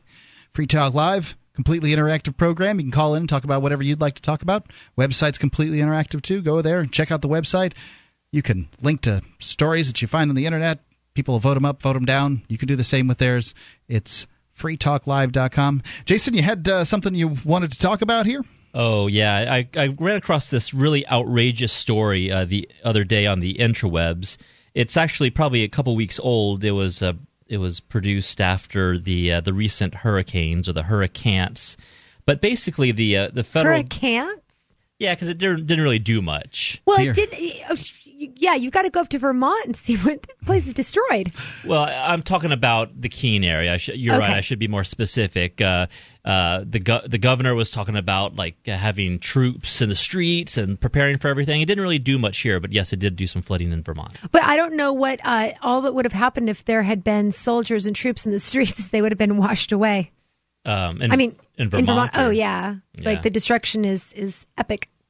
So the Palm Beach Post has this story, headline, FEMA's use of the term federal family for government expands under Obama. And I'd just like to read it. This is by George Bennett. Don't think of the federal government as your federal family. In a Category 4 torrent of official communications during the approach and aftermath of Hurricane Irene, the FEMA, the Federal Emergency Management Agency, had repeatedly used the phrase, quote, federal family when describing the Obama administration's response to the storm. This is so Orwellian to me, the idea of using language to describe the federal government as family. I do not think of these people as family. It would be an abusive family if they were family, but I don't know. I see more and more signs that the government is a cult, just like we were talking about before, where you have a law enforcer turn into a prosecutor who puts on a black robe and becomes a judge and sits above everybody. I mean, it's weird. It's weird. To continue, the Obama administration didn't invent the phrase federal family, but has taken it to new heights. Quote, under the direction of President Obama and Secretary Janet Napolitano, who is Homeland Security, Big Sis, the entire federal family is leaning forward to support our state. Now, she's, by the way, she has complained about this nickname, Big Sis, that Drudge is apparently using on her and that kind of thing. But if she's part of the federal family, there's no doubt that she's higher up in the rankings than we are. So isn't Big Sis the most appropriate name? It seems more fitting. That's a good point. Yeah. She says, I don't think he means it in a nice way. Well, Well, what should we call her? Ma'am? Mame? Yeah. Mum? Yeah, something. With the Queen's, you call her Mum? Right. Indeed. The entire federal family is leaning forward to support our state, tribal, and territorial partners along the East Coast, a FEMA news release declared Friday as Irene churned towards landfall. The G word, or government, has been nearly banished, with FEMA instead referring to federal, state, and local, quote, partners, as well as offices and personnel. Quote, government is such a dirty word right now, says Florida State University communications professor Davis Hawk. So this is why they're not going to use it anymore? That's what he's speculating. They've crapped in this bed. They're going to try to build another one? Right, yeah. We failed here, so hey, we're your family. Davis Hook said, part of what the federal government does, and any elected official does, is change the terms of the language game into terms that are favorable to them. And we know this. I mean, that's example is arrest. They use that instead of kidnapping, et cetera, or like incarceration as opposed to holding somebody hostage. They've got names for everything that they do that would otherwise be a crime if we did it, and it's a different name. Right. Family can evoke favorable thoughts of motherhood and security, but it can also conjure images of Big Brother and organized crime.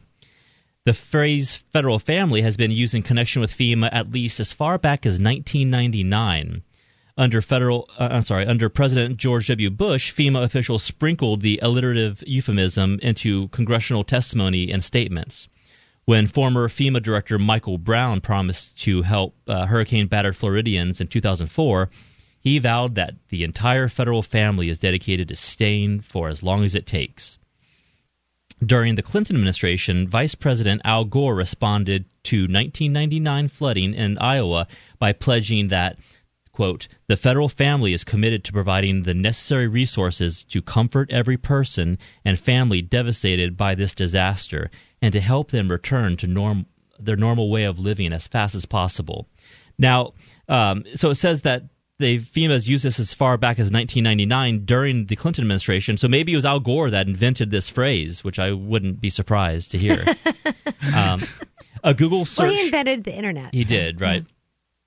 A Google search shows the phrase appearing 10 times on FEMA's website during the Bush years. Since Obama took office, quote, federal family has turned up 118 times on FEMA.gov. More than a 10 times increase there, huh? Including 50 Irene-related references, just these last 2 weeks. Yeah, you get the impression that the memo's been sent out that we are the federal family now. Federal family.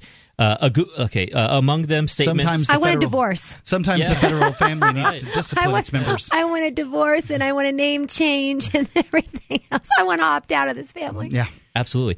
You can if you leave. The family owns the property, sadly. So they think. Among them, statements that the Obama administration is, quote, committed to bringing all of the resources of the federal family to bear for storm assistance, and that, quote, the entire federal family continues to lean forward to support the states in their ongoing response efforts.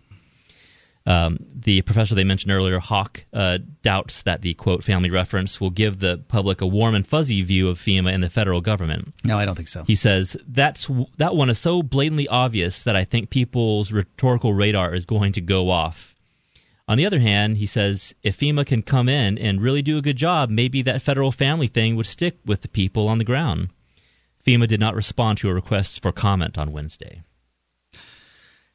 Does it make you feel better that the federal government's calling themselves your federal family now? Yeah, do you want to extend your family to include the federal government? I think family's really an appropriate term for what they're doing. There you go. Really? Yeah. If you don't do things the way the family wants you to do things, you're going to have some problems. Yeah, there's so many comparisons to the mafia that you can make with government. There are almost no comparisons that you can't make to the mafia with the government, because the government is, in fact, the most successful gang in a given area.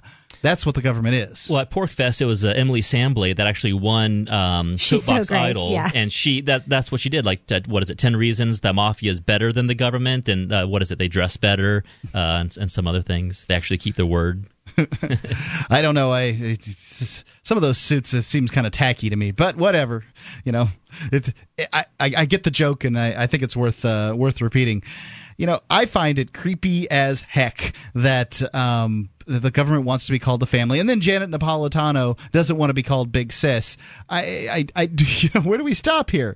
If this is the family, is Barack Obama my daddy? Yeah, I don't need my family to be as large as the federal government, and I have serious issues with what they do. So the federal government has abuse issues. Yeah. I mean, they're into that. Institutionalized. Well, you guys say federal. I say government. Other than self-government, it has issues. But speaking of government and Big Brother and family issues.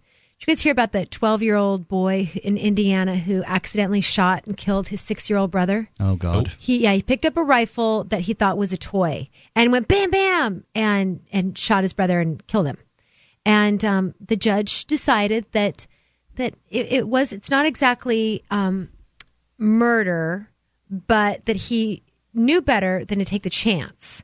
And therefore, although he was acquitted. So he was acquitted of murder. Okay. But he was convicted of a lesser juvenile charge of reckless homicide. So the solution a juvenile charge of reckless homicide. Okay. Right. So he's 12 years old, and he's going to be most likely put in a juvenile detention center until he's 21. How can you keep somebody who's over the age of 18 in a juvenile detention center? He'll be in detention center until he's 18, and then remain on probation until 21. Huh.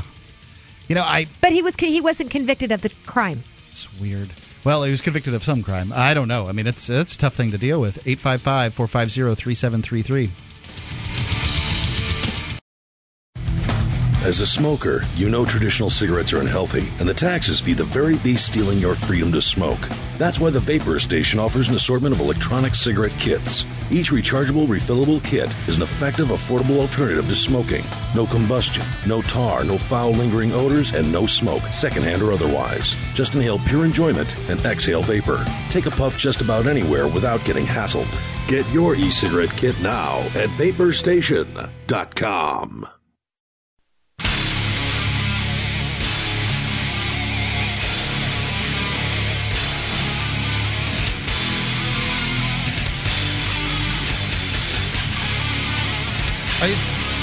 Free Talk Live, 855-450-3733. It's Mark with you. And Jason. And Michelle. Haven't been doing that much this evening.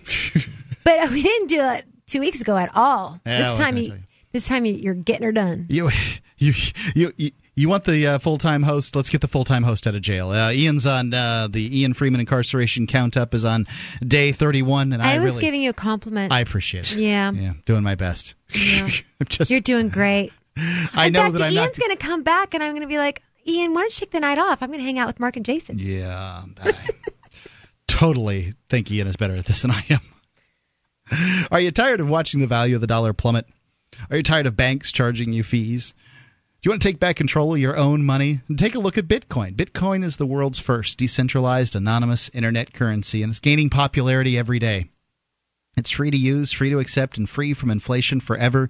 You can use Bitcoins anywhere in the world. To learn more, visit weusecoins.org. It's weusecoins.org. I don't know if you've been watching the Bitcoin today, but it is as far as going up bit by bit. No, it's going down dramatically. Is it? Yeah, there was a big drop today in sort of the value of Bitcoins. We were talking about this 12-year-old who shot his baby brother by accident, and let's go to Chris in Indianapolis. Chris? Yeah, hi. I was just trying to correct a little bit of your information. From the news reports here, it was a 12-year-old boy who shot his 6-year-old half-brother. Half-brother, okay. It was over a dispute over cleaning a room. He knew it was an actual gun, but he didn't. Supposedly, he told the court he didn't think it was loaded. But he actually did know it was a gun. Interesting. It's a really bad reason to point a weapon at somebody. So do you think that sending him off to juvenile detention center for, he's 12, 6 years is going to do anything to fix him, or do you think it's more of a family issue? I think that's kind of a family issue. I mean, he actually did something wrong. I mean, anybody who's a gun owner should know that you never point a gun at anything or anybody that you don't intend to defend yourself with. But I think a lot of it actually goes back to he really wasn't educated in proper firearm safety, obviously. Sure. And that goes to part of it, too. So. Yeah, so, this is going to sound really harsh and horrible, but Darwin has a solution for that. Right. You can look at it that way. Yeah, to me it seems like a family issue. Everybody who needs to be punished here has been punished. I think that the parents, this has got to be terrible stuff for them. But at the same time, if you're going to have guns in your house, you need to educate your kids on those guns. And that's one thing. I mean, I have 2 children in my house, so I'm an avid gun owner, and I make my kids recite gun safety all the time. And another thing is, you tried to keep guns inaccessible to children, but everybody knows if a kid wants to get into it, he's going to get into it. So my personal belief is you take educational purposes, educate them to the point that they know how to use a gun, and first of all, make sure it's unloaded before you can pick up the gun. Yeah, maybe I'm, maybe I'm an unusual child, but there was a yes, you are. There was a gun in our closet the whole time I was growing up. I mean, I would move back the clothes sometimes and look at it, but I wasn't allowed to touch it, and that was the rule. If I touched that gun, it was going to be, it was going to be a really bad punishment, and I was pretty much clear on that. There were times when Daddy would take me out, and we could shoot the gun, and that was something that could be done. And we'd put the earplugs in, and we'd go out and we'd shoot his little .22, and it seemed like a really big deal to me, and I thought it was exciting, but I never touched it. Now, obviously, every child's different. I'm not going to propose that they would, but I never even considered touching it. Oh, yeah. I mean, I grew up in a house full of guns, and that's an argument I have with a lot of people, is, you should lock them up, you kids should never see them, and I'm a firm believer, I didn't hurt myself or hurt anybody with a firearm when I was young because I was educated on how to use it. I knew the repercussions of what happened, if I didn't check that gun, make sure it's unloaded. You can take a pen, a ballpoint pen, and stab it in someone's, throat or eye, carotid artery. Yeah, exactly, and kill them. So maybe we should ban all pens. Yeah, and that's kitchen knives really too, scissors. Especially talking to a lot of people, I look at gun. It's a tool. It's a tool made to do a specific purpose, Sure. whether that be home defense or whether that be hunting purposes or whatever. But it's the same thing as a shovel. Just because somebody beats somebody over the head with a shovel, you don't ban all shovels or you don't restrict the sale of shovels to anybody. You just it's one of those things, and I think a lot of people need to understand that. Because if you have a gun, you're going to have to clean that gun. You've got to have it outside of the safe at some point, and plus the kid can get into the safe sometimes. I mean, they tend to hang around. If they're around year after year after year, they're going to figure out how to get into that safe. The only line of defense is education. Really, the only line of defense with your kids and firearm is education, and having one and not teaching your kid about it, it's sadly irresponsible, and that must have been what occurred in this situation, or it's just one of those tragedies. And to think that we can somehow prevent all tragedies, I think that's just not possible. Yeah, I don't have an answer, but what should happen to this kid? The kid that shot his brother.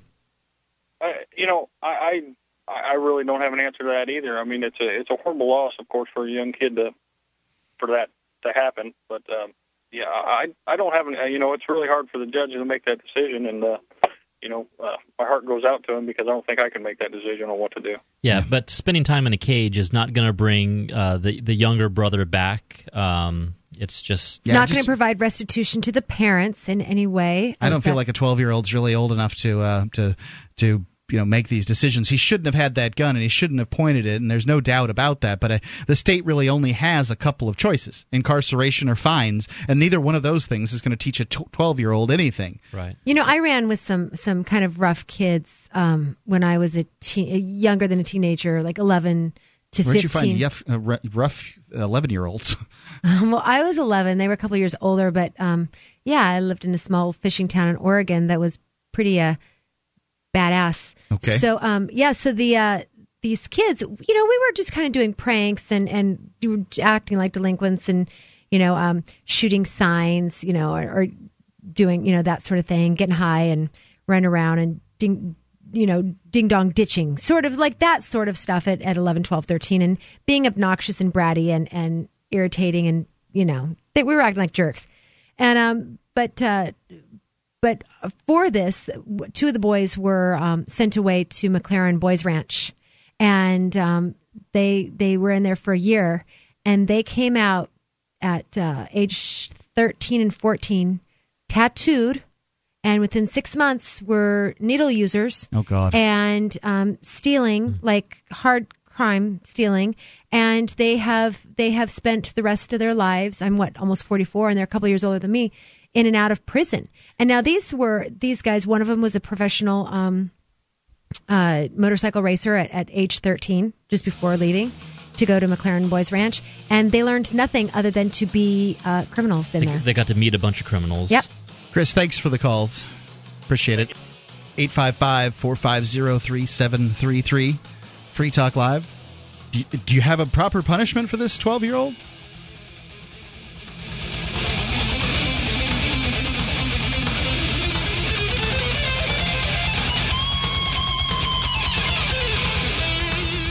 Bitcoins. You can buy them and you can sell them. They're a great little commodity. You can accept them for your own products and services. But what do you do once you have them? Why, you spend them, of course. SpendBitcoins.com allows you to spend them all in one place. From SpendBitcoins.com, you can spend your Bitcoins at major online retailers such as Amazon, Fishpond, Barnes & Noble, memory dealers, and more. When you want to spend Bitcoins, go to SpendBitcoins.com.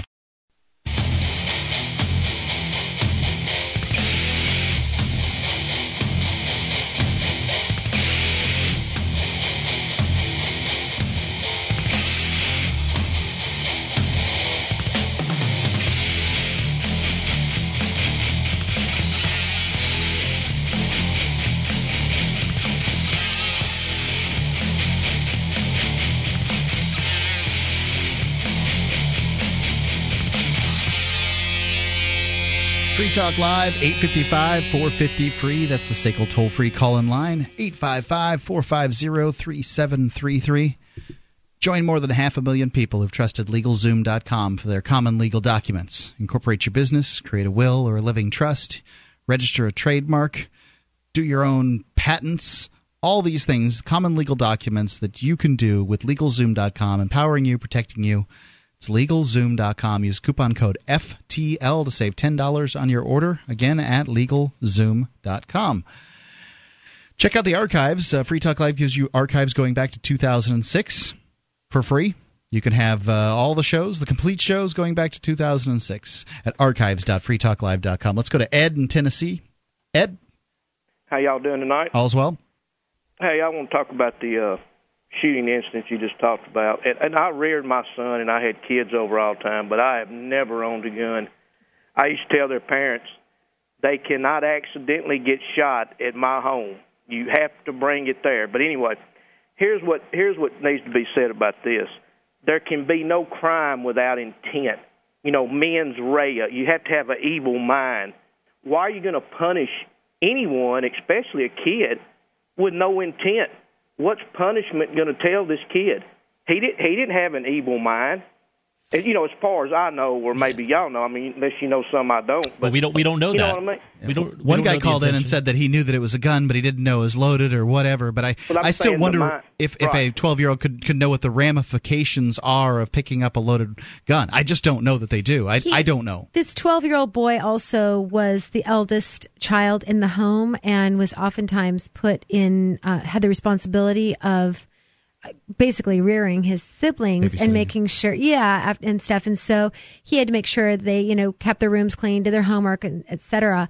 And according to one of the other children, would sometimes threaten them. And, so I'm sure that was maybe this kid is, little Satan. But the thing is I don't know. People say lots of things. If you don't do that, I'm going to kick your tail, whatever.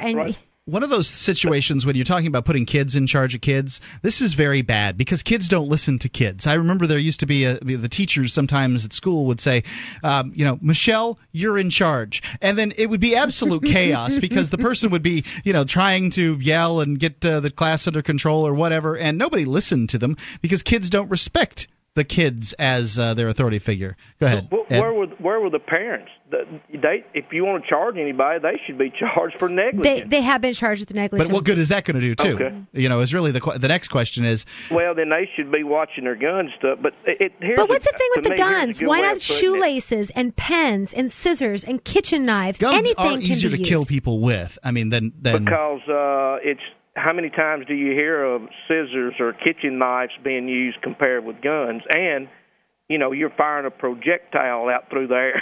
Okay, the United States military and government police force are responsible for more murders in the United States with guns. I'm not even talking about overseas, like the wars. Just the murders in the United States, more people are killed at the hands of police officers and their guns than civilians.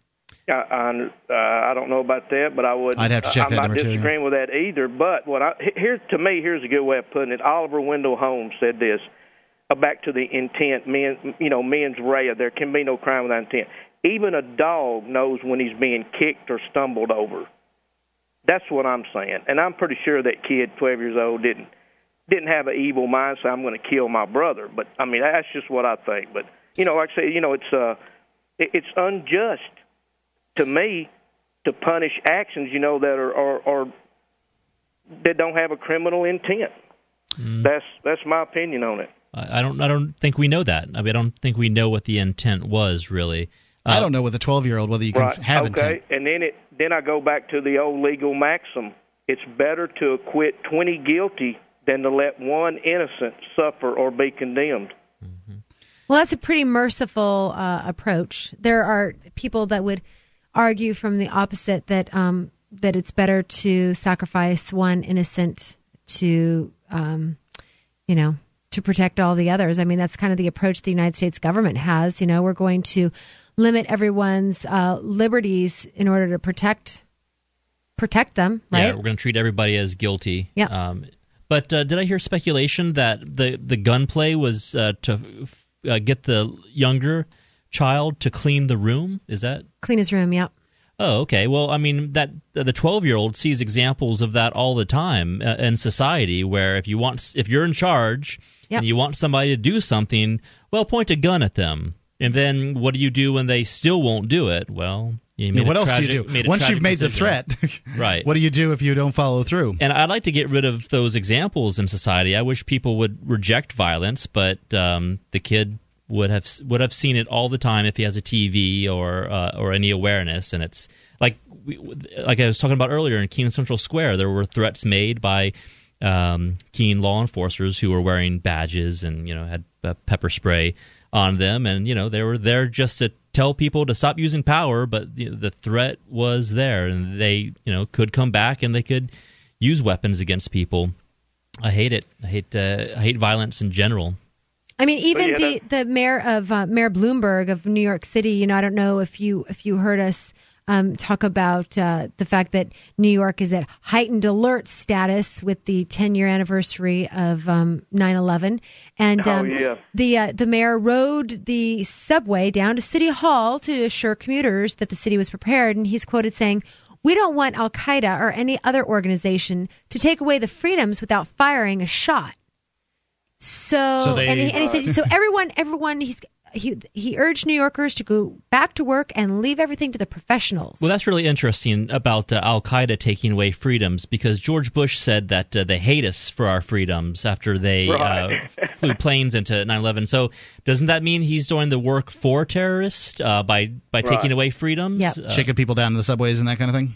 Oh, he played Bush and then played right into their hands, because it's how the poor fight the super rich, is the stuff that Bin Laden was doing. I read it cost $500,000 to that scheme to hit the Twin Towers, and look what it's caused. Like you're saying, the TSA, the Patriot Act, Unpatriot Act, all that kind of stuff. But another thing, have y'all ever seen the book or heard of Professor John Mueller? Yes. Talking about overblown. You ought to see the odds on you dying of an international terrorist. Like I read in the Harper. Yeah, 6 people died from terrorism. Americans died of terrorism. Yeah. 26 died from lightning strikes. Right. Shark bites, coconuts falling in your head. I mean, you'd have to get struck by lightning while a coconut was falling in your head while being eaten by a shark, really, to have the same kind of... Mark, let me leave y'all with that. You three say you're for liberty, so the old legal maxim, it's better to acquit 20 guilty than to make one innocent suffer. That's what our laws and stuff should be based on. Thanks, Ed. And I'll talk to y'all later. Yep. Thanks, Ed. 855-450-3733. Let's go to Michael in Connecticut. Michael?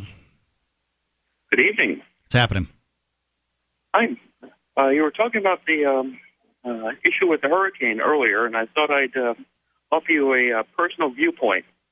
I'm on the Connecticut shoreline, and we got, in the town I'm in, we got wrecked down here. Did you? And, it's funny how people, after what happened, people, I was talking to people about how, we need government to fix this. People were saying we need government to fix that. But yet, that same day when I walked down to the beach, people were civil to each other. People were helping each other. And, it just proves that you just don't need the state to solve these kinds of problems, even in a disaster like that. Amen. Exactly. Absolutely. Half Michael? a mile from the shoreline, Thank you for the call. 855-450-3733, Free Talk Live.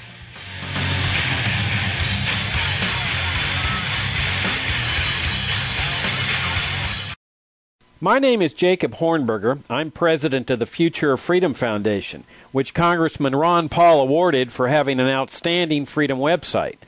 Write us at fff@fff.org,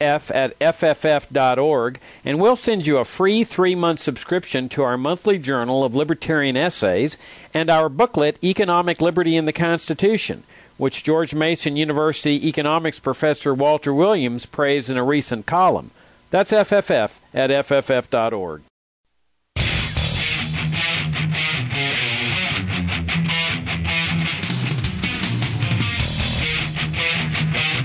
855-450-3733.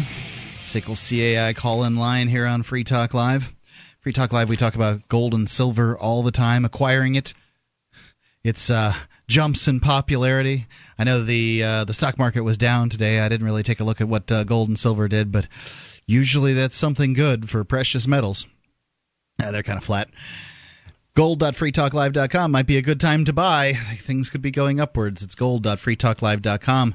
And also amp.freetalklive.com. It is a way for you to support Free Talk Live and our mission, bringing the ideas of liberty to everybody we can find. If you believe strongly in the ideas of liberty, amp.freetalklive.com allows you to support what, frankly, is got to be one of the most efficient uses of your liberty dollar. It's amp.freetalklive.com. Let's go to the Christian Anarchist calling in from Tennessee. Christian Anarchist? Hi, I heard you guys talking about Christianity earlier. Yes. And as usual, Mark, I have to call and straighten you out. Thank you. Give it to him. So I'm a Christian anarchist too, so maybe you can straighten me out. Well, I don't think you need straightening out, but Mark does. As usual. Now, Mark, listen, you make the same mistake that most people do when they criticize Christianity. Or for that reason, you can also apply this to other religions, but of course I think Christianity is the correct one, so I'm going to, and for some reason or another, people want to pick on Christianity more than most of the others. I guess that's... It's the only one I know anything about. Yeah, well, it's also politically incorrect to pick on the others. Of course, Judaism, nobody dares touch that one. But, you should have been on the chat earlier. They were picking on the Jews there. No, they do it on the online chat forums, but nobody ever does it. Well, so what would you like to see? Would you like to see I'll people... go on a limb here, and I'll tell you that Islam and Judaism are both silly. Go ahead. Okay. Well, anyway, you make the same mistake that most people do, and that is that they look at people, and people make errors, and therefore they say God can't exist. Just because people who... What is Christianity? Christianity is people. It's people who believe in a set... Christianity is God. Christianity is supposed to be the being a follower of Christ. But Gene, my criticism was Michelle said something to the effect of Christianity is about peace, and my criticism was the verse in Matthew was Jesus saying, "I come not to bring peace, but to bring a sword." So my supposition is that Christians can extrapolate from that Christianity is a religion about violence if they wish. And the military uses that scripture you were saying. Yes. Right, but my point is that Christianity is a group of people, basically, sure, who believe a certain set of a certain dogma, let's say, and that there's a lot of variation within whole that bunches. community, but the basic principle is that God came in the form of Christ and provided a sacrifice for our imperfections. Now, because we're imperfect and because we are people, when you look at Christianity and you say, well, because Christianity has flaws, therefore God can't be right.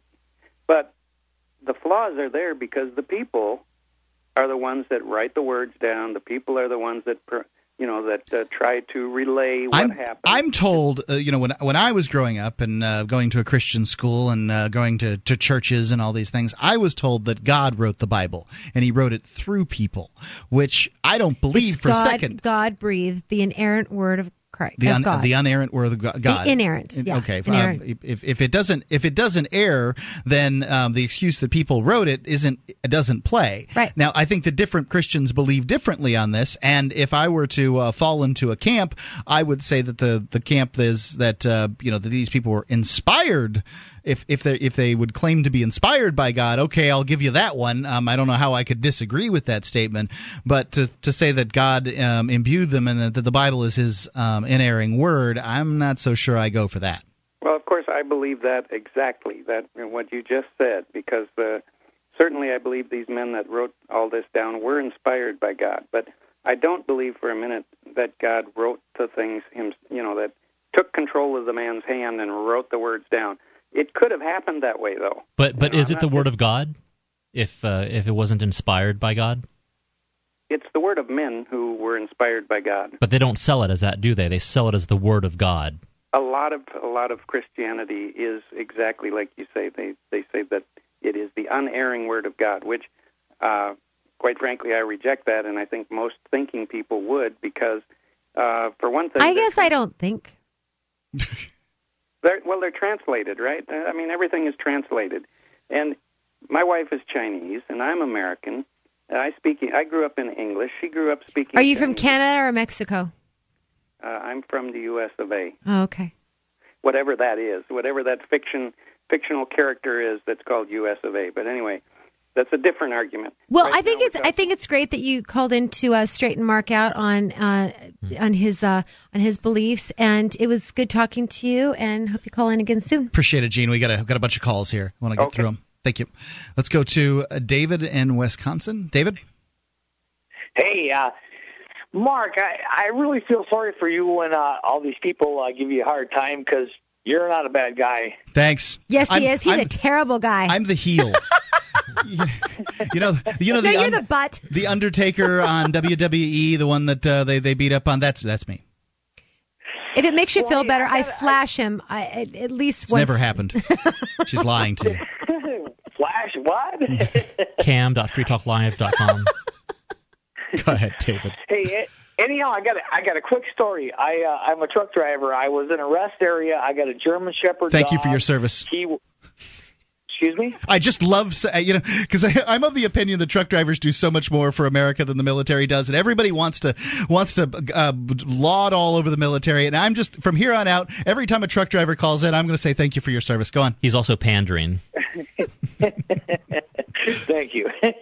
Anyhow, a quick story. I got this German Shepherd. He wakes me up in the morning. He's got to go to the bathroom. And so we go out and we go behind a truck that's parked illegally, and he's running around, and there's nobody around but him and me. And so he's doing his business. So I'm like, well, hell, I'll do mine too. And all of a sudden, the guy that's got the truck that I'm behind comes around the corner, and he's all offended. He's calling the cops on me.